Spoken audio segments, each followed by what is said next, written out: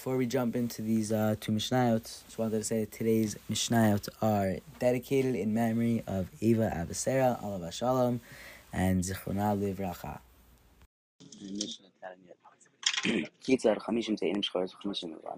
So how so? So let's say, taking an example, a mixture of 50 black and 50 white figs, but black from fig fans. Mixture so all the black figs are also, and all the white ones are mutter. Not for one of the white figs from a mixture. One of the search cars with tires, and all the white ones are forbidden, and all the black ones are forbidden. If it's not, no one will call it fig.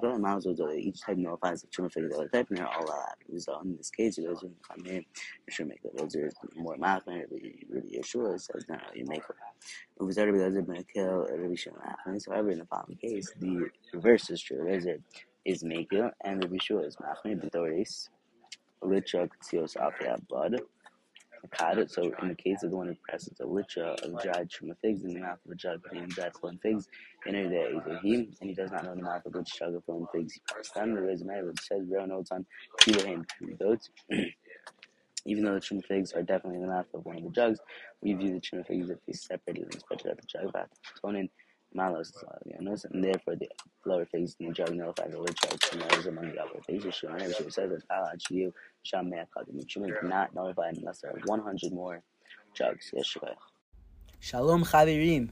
You just listened to an episode of the Mishnah with Charlie Breda. Any questions, comments, sponsors, please don't hesitate to send me an email at charlielbreda@gmail.com. Also, don't forget to follow me on Instagram at charlie.breda. Make sure to share with friends and family, and don't forget to subscribe to this podcast so you never, ever, ever in a million years miss a Mishnah. Have a wonderful and gishmak rest of your day. Oh, and also, you're incredible.